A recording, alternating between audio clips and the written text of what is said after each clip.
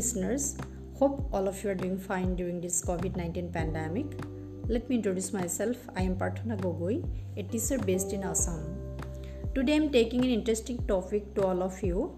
Here it is about OER. A question arises. What is OER, or is it a popular term for everyone? Certainly not.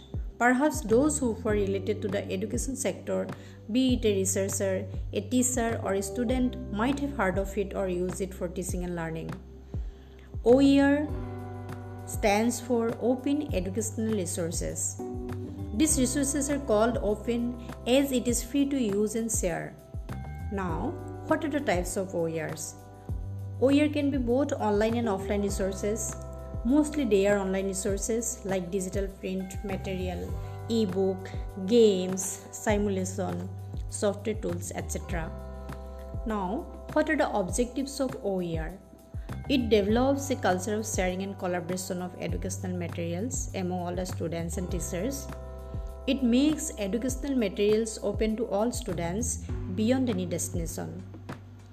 Why are they called open? OERs are published or released under an open license that permits free sharing, use, adaptation, and redistribution. Some OERs have no restriction on using, or some do have some limited restrictions. Open licensing always honors the authorship of the work or ownership of the content creators.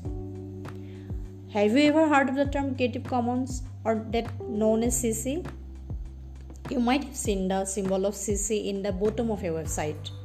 CC or Creative Commons is a framework of open licensing where the content owner chooses to open their creative works under certain conditions.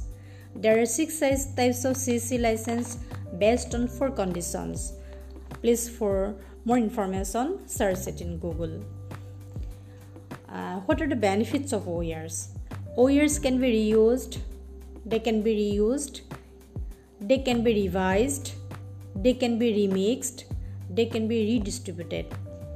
But while doing this, the original ownership or creator's name should be mentioned. What are the popular OERs that both are helpful for teachers and students? Here I like to cite some examples like Clicks OER, the GovTran Diksha, Arvind Gupta Toys, ePathshala, Meta Studio, OER WellMap, Khan Academy, etc.